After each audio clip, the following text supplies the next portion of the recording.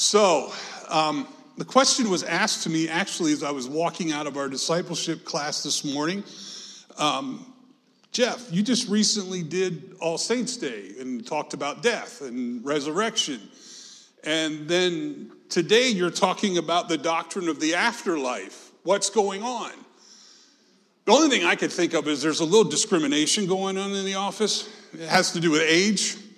Maybe because I'm closer than everybody else. I don't know. Maybe they think it's on my mind. But this morning we are coming to a conclusion of the Heretic series that Pastor Chris started on the beliefs that are out there in the church that maybe have led to some misunderstanding and misteaching. And today we are going to be talking about, I hope I can get this thing to go correct. Yep, heaven and the afterlife. Heaven and the afterlife. Now, there's not really, when I looked into this, I thought a lot about, what is this doctrine actually called? And in most church traditions, they use words like a doctrine of the last things or a doctrine of resurrection and hope.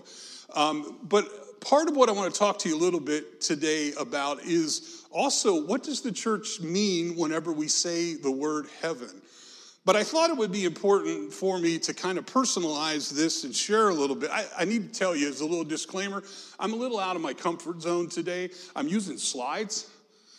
That's just not me. And this is more teachy than preachy, I think, though it could happen at the end. So I'm just warning you right now. So, but I thought to kind of connect this so that you kind of know where I'm coming from, I would share a little bit about my story.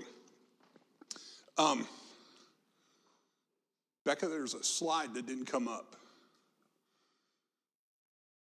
I'm going to flip through it till I find. There is a slide missing. It's the camp meeting slide. Becca's going to take care of that for me. So here it comes. Heretic. Yes, I know I'm a heretic. That's fine. I got that. So. Well, anyway, while she's doing that,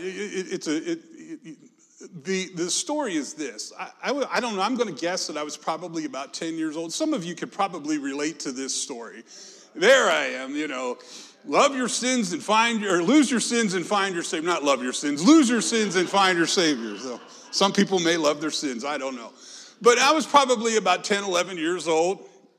And I was in a camp meeting service, growing up in the Nazarene tradition. You go to those. And I'll never forget, and I say 10, but I probably had this experience every summer in my life. Growing up, sitting there, listening to some fiery preacher. And I marveled at this. It didn't matter if they were preaching on the Sermon on the Mount, the woman at the well. It didn't matter if they were preaching on Joshua taking Jericho. The sermons always ended something like this. Now tonight, some of you will need to make a decision about where you want to spend eternity. Now, the last place that I was at a week ago, there were 3 young people sitting in the back, and I could see the Holy Spirit working all over them. I could see it on their faces. God was working on them, and God was speaking to them, and they knew they needed to make a decision for Christ. But you know what they did? They left that night with no decision. And I got word, they got hit by a bus. And they slipped off into eternity. Well, there I was, 10 years old or so. Well, I don't want to get hit by a bus. I don't want to slip off into eternity. And I remember the preachers always said something like this: you need to make a decision tonight. Is it going to be heaven with God, or is it going to be eternal damnation, torment, hell? Well, there I was at 10 years old. I was like, that's my options. I'm going to take heaven. And so I would run to the altar. I would cry. And I remember this one time I had a preacher literally got in my face and said, "What's the decision tonight?" And I thought, now that I think back, he should have asked me about what my decision was. Am I going to follow Jesus? But his real question was, and the question he asked me is, where do you want to spend eternity, son? Heaven or hell? And I can remember at that young age that there were a lot of, decisions to be made about, what I was going to do with my life. But the one thing I realized is that no matter what happened, because I'd made a decision, I was going to go to heaven. But I wondered what that would be like. And But this is what I thought it was going to look like.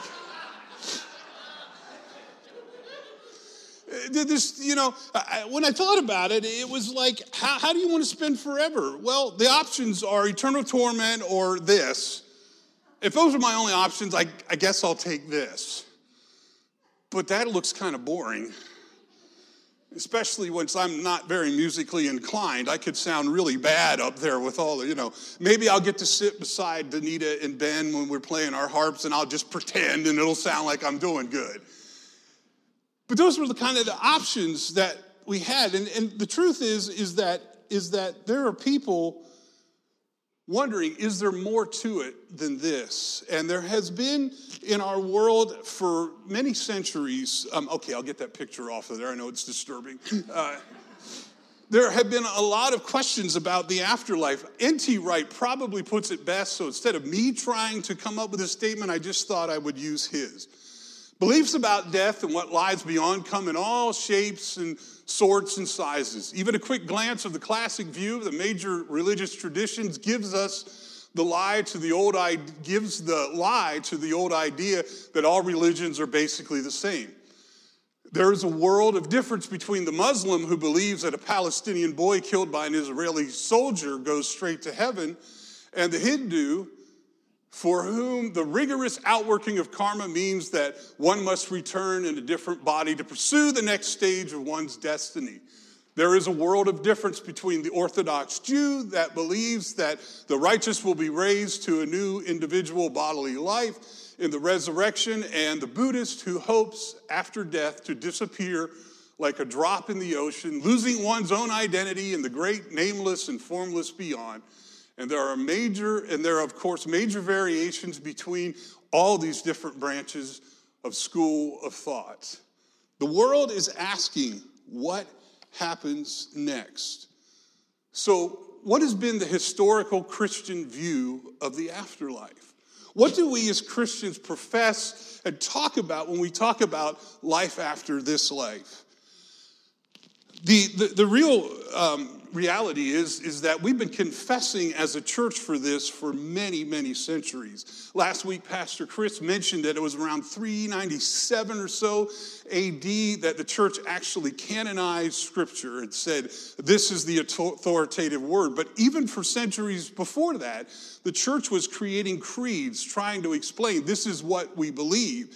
And one of the creeds that has become kind of the main creed in Christendom today is the Apostles' Creed. And at the very end, it says, we believe in the resurrection of the body and the life everlasting.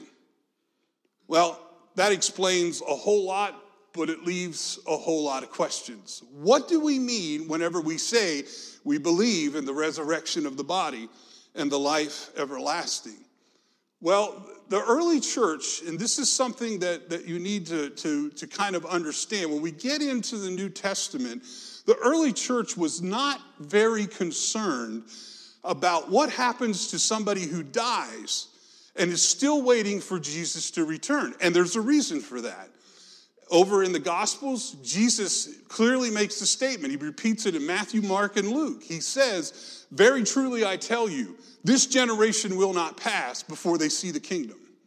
And so there was this belief in the early church that, maybe in about 15, 20 minutes, Jesus will be back and the kingdom will be established. And so their mind was not necessarily on, they weren't thinking that there was going to be, thousands of years that were going to pass. So they focused their attention on the coming of the new heaven and the new earth. You see this in the book of Revelation, chapter 21. When John is telling the vision of what he saw and things to come, he saw a new heaven and a new earth, for the first heaven and the first earth had passed away, and the sea was no more. And I saw the holy city, the new Jerusalem, coming down out of heaven from God, prepared as a bride adorned for her husband. Even some of the very last words of the New Testament are words talking about the coming of God's kingdom. The apostles rooted their teaching in the afterlife. And N.T. Wright, who I resourced a lot for this discussion today, talked a lot about, he even uses the phrase, is that what they really talked about was the life after the afterlife. This idea of that we live this life comes to an end, and there is life on the other side. And that was really how the early church really thought about all of this, is that yes, that there is a death, but because we are in Christ, life continues. Life goes on. And it's important to, I think, realize that what we may seem as silence about what happens in time between the times was not the major emphasis of the early church, because they wanted us to focus our attention on the kingdom that was coming whenever Christ returns. The apostles, however, the focus was to proclaim. I like this statement because I wrote it. The focus was to proclaim that the certain hope that the salvation of God in Christ has started will be completed in all of creation. They expanded this, and I hope I'm not getting too far down in the weeds for you, but it's really important to understand is that the early church they were not highly concerned like sometimes we are in the Western world about what's going to happen to me. And they had it very individual focused. Their picture, the view that they had was Christ's resurrection was a foretaste of what was going to happen for all of creation. That it wasn't just going to be me as Jeff being resurrected, and that was going to be great, but they also saw the earth being renewed. If they lived today, they would have probably said things like, all pollution would be gone. We would have very good relationships with other people. We wouldn't be offending other people. We wouldn't be this oppression that goes on where people are being trampled over because of various reasons would no longer exist. They saw that even the earth itself would get back into balance like it was at the first of creation. And so for them, the early church's focus was highly on this idea that when Christ returns, everything that has been made wrong will be made right. And they believed that it was going to happen within their lifetime. The Apostle Paul, I threw up Romans 8 there for you. He talks about this in his words in Romans 8. For the creation waits with eager longing for the revealing of the children of God. For creation was subjected to futility, not of its own will, but of the will of the one who subjected it. You can read on there, but it's Paul saying that the brokenness that we read in Genesis chapter 3 has not only had an effect on us as human beings, but it has a damaging effect on all of creation. And so they understood that Christ's return was not going to be just my salvation. It was going to be the literal redemption of the whole world. Every blade of grass, every mountaintop, every lake, every stream, every person, every animal was going to be redeemed in this process. So with the emphasis on the bodily or material resurrection, we understood that all matter participates, all material, all flesh, all blood, all actual hard objects, they are going to be redeemed.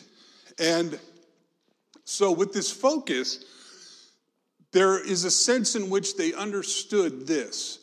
What God started in Genesis chapter 1 and 2 that we read of the creation of the whole world, that was the way it was supposed to be.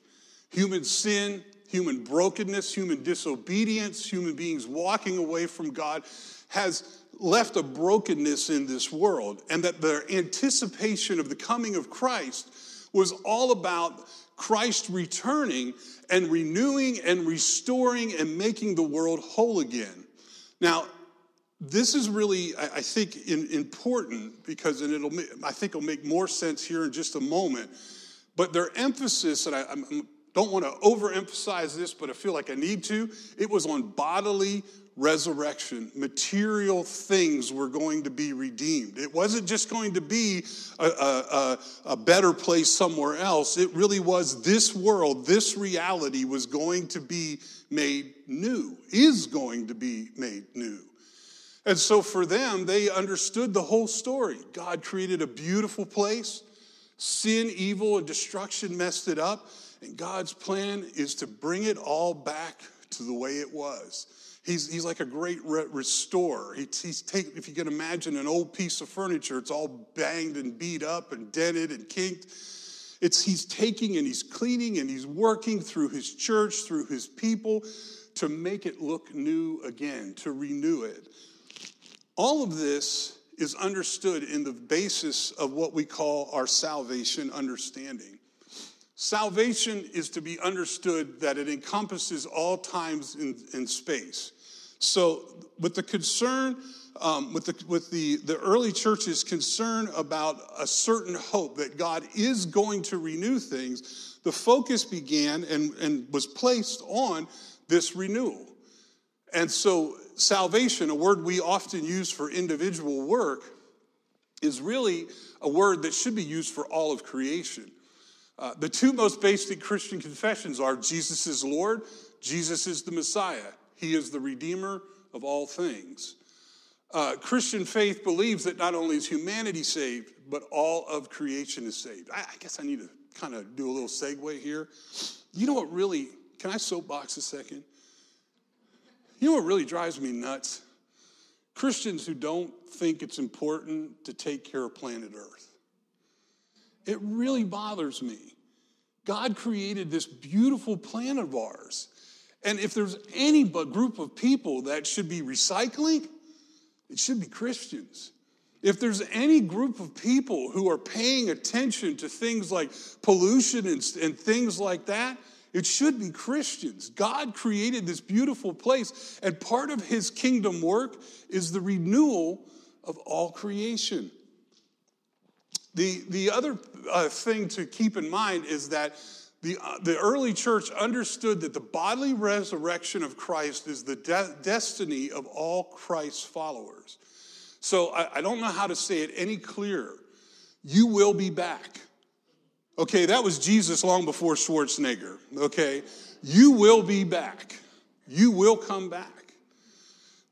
Body will come back. And what we see in Christ's resurrection is what is awaiting us as well. And the church believed and taught that, and they focused a lot of attention on that. So here's the question. If the church spent all this time, and Jeff spent all this time talking about what the church spent all of its time focusing on what was to come in the arrival of the kingdom, when did the shift happen? When did the attention on the coming of the kingdom shift to what happens when I die? Well, the reality is that I can't illustrate it any better than a story that I saw in an interview with N.T. Wright. He tells that he was in a Scotland church, an old church, and he was walking through the graveyard.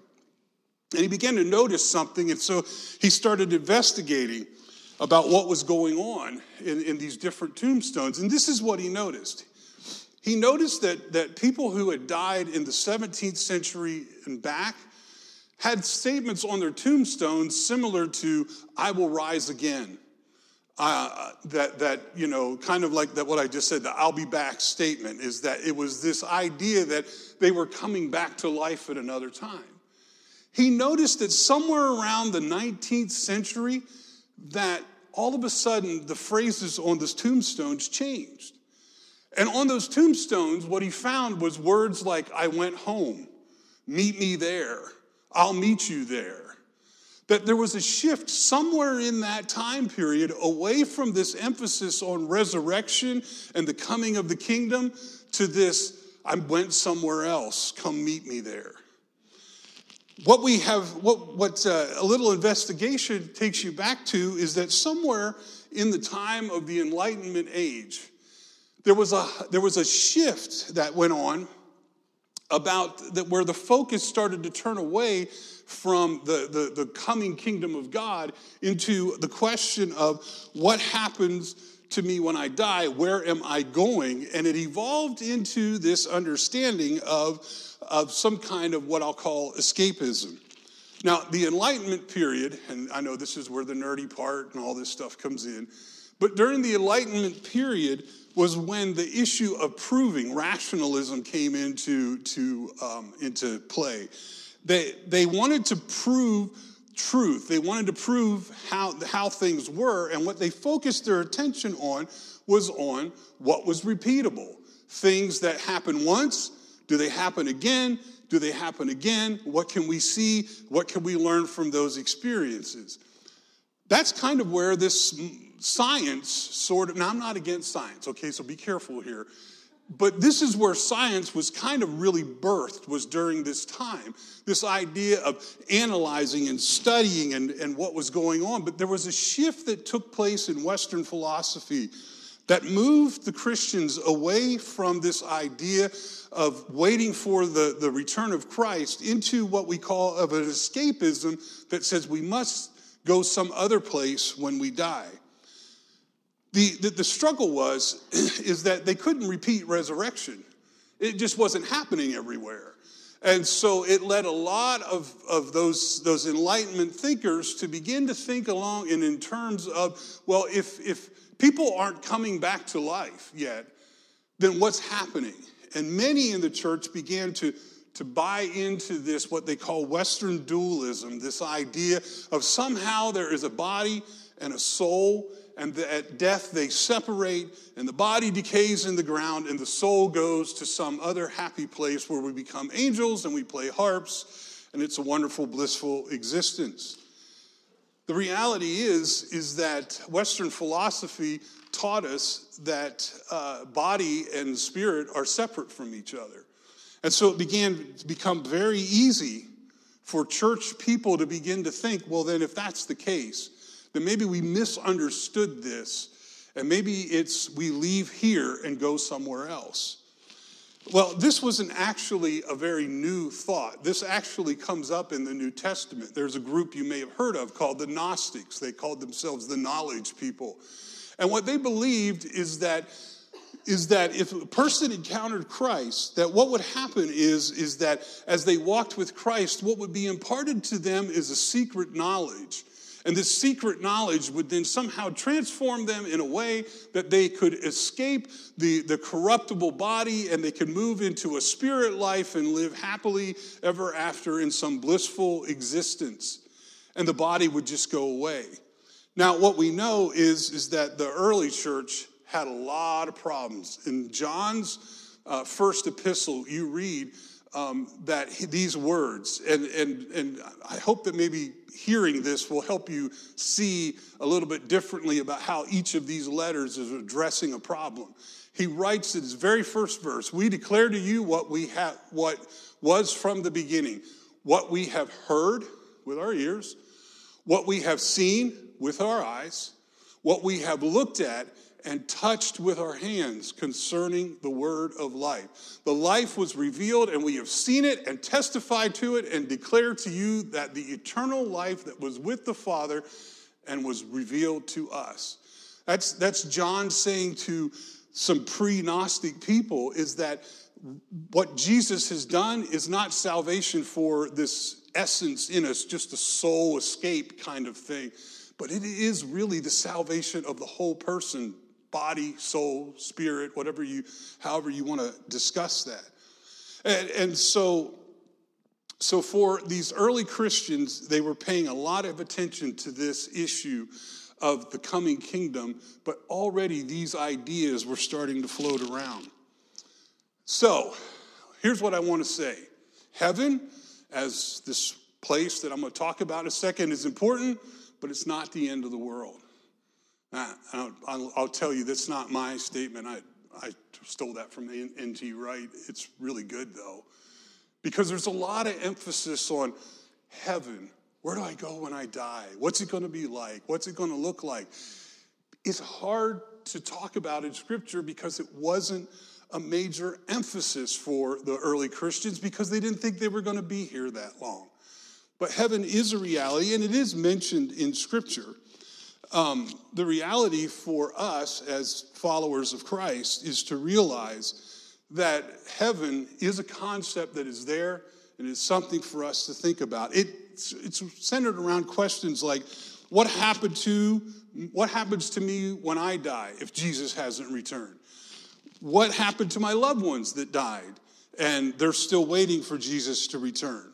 This is, again, not a new question. If you look at 1 Thessalonians chapter 4, Paul writes to the church in Thessalonica, and they're asking that question, what happens to the dead in Christ? And he has that famous statement, the dead in Christ will rise first, and those of us who are alive will remain, will be caught up with them, and so will be with the Lord forever. So this is not a new problem in the church. It has been a question that's been around. Now, here's the sad thing. There are only 3 major texts in the whole New Testament that talk about what happens in the time between death and the coming of the kingdom. One text is John 14, Jesus in the table discourse. He's in there talking to his disciples about what is to come. They're having the Last Supper, and he says to them this phrase, in my Father's house are many rooms. Now, I know you've heard mansions, and there's a really great, well, I don't know how great it is, but there was a song called, I have a mansion over on the hilltop. I confess I sang it once. That word in the Greek is not even mansions. And rooms is kind of a really broad translation. It literally means hotel room. It's a temporary stop. And he's saying to them, no matter what happens in the days to come, fear not. My Father has a place for you to go where you'll be taken care of. Temporary may it be, because we're waiting for the kingdom. And then there's this other passage over in Paul where he's talking about, he's kind of having this back and forth discussion where he's talking about this, like, should I live or should I die? And he makes this statement, to be absent from the body is to be present with the Lord. He has a hope that whatever happens when he dies, if Christ hasn't returned, his hope is, well, God will take care of me and I will be with him. And that's it. There's one other passage, and it's the one I want us to look at here real quick. It's the passage that we find of Jesus on the cross. He's hanging there. 2 others also, it says, who were criminals, were led away to be put to death with him. And when they had come to the place that is called the skull, they crucified Jesus there with the criminals. One on his right, one on his left.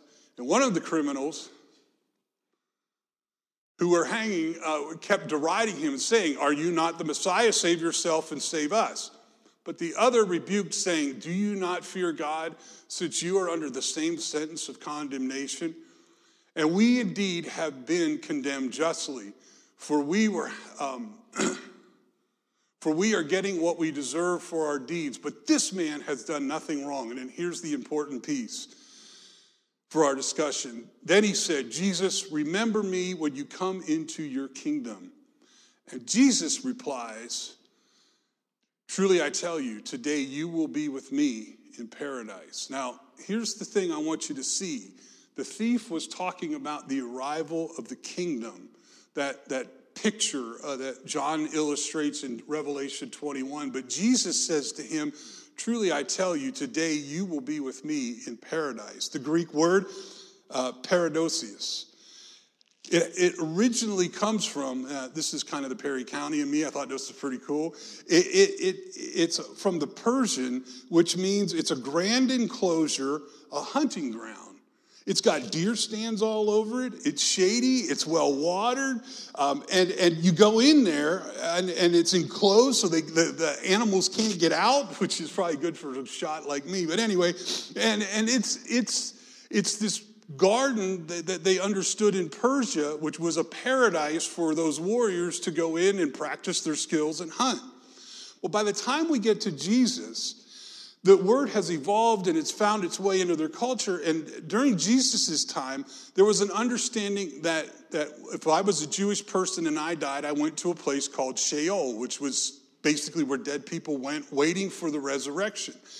And in Jesus' time, they took this word paradosius and they evolved it into an understanding that it was a place where the pious and righteous people would abide as they waited for the coming of the bodily resurrection that was coming at the end of time. So what Jesus is saying, at least from that Greek word study, is that Jesus is telling this thief, I will take you when we're dead. I will take you to a place where you will be kept until my kingdom comes. That's, to me, a very interesting and important thing when we ask this question, where do I go? The reality is that heaven is not so much a physical place, but it's the realization that God's presence is there and it's being experienced. That heaven is a place where when we pass from this life, we go to a place where God's presence fully encompasses us, where we rest in a wait for the coming of the kingdom. To say that a loved one is heaven is to really say is that they are safely in the presence of Christ. What that looks like, we don't know. I haven't been there. Many people haven't that have come back to tell us. I actually don't know anybody that has. But the reality is for us is that what we can have confidence in is that if our time in life comes before Christ's return, the game plan is God will take us into his presence and hold us as we wait for the consummation of his kingdom. As I mentioned, there are only 3 major texts. So paradise is the blissful existence where God's people rest prior to the resurrection. So, what's all this mean? Remember I talked about at the beginning that their understanding of afterlife was rooted in salvation? What this means for us as followers of Jesus is that eternity has already begun for us. And that we may have to go through the phases of physical life here on earth with the birth, the living, the dying. But the reality is that Jesus Christ is our risen certain hope that at the end of this life, that there awaits for us a full bodily entrance into his kingdom. And that in the meantime, if we find ourselves waiting, we are waiting in the presence of Christ. I thought about this, that the reality is for all of us is that at some level, followers of Jesus are experiencing heaven right now because we are walking in his presence. He is with us now. And so we are going through the throes of life. But the truth of the matter is that what we anticipate is the coming of a new life, a new kingdom, and a new hope. So this took me back to a time when I first heard all about this stuff. And I had a great opportunity to sit under a great professor by the name of Bill Greathouse or William Greathouse. He was teaching on this kind of thing, and he got to this part, and I'll never forget him saying, we don't know exactly what's going to happen, except we know that Christ is coming and he'll set up his kingdom. And as he was explaining all of that, he got to a place where he started to tear up.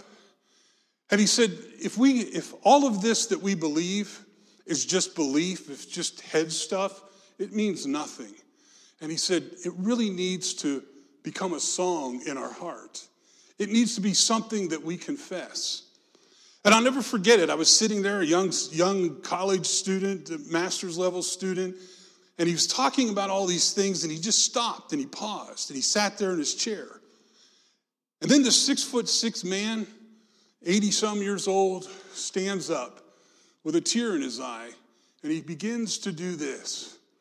Glory be to the Father, and to the Son, and to the Holy Ghost, as it was in the beginning, it is now and ever shall be, world without end. Amen. Amen. That old song of the church expresses this, the hope of every Christian, is that as it was in the beginning, it is now and ever shall be. It is a world that we live in without end, because on this day, Christ the King, who has risen and is coming again, we celebrate. My hope for the future is placed in one person, and that is Jesus. Let's prepare our hearts for the table.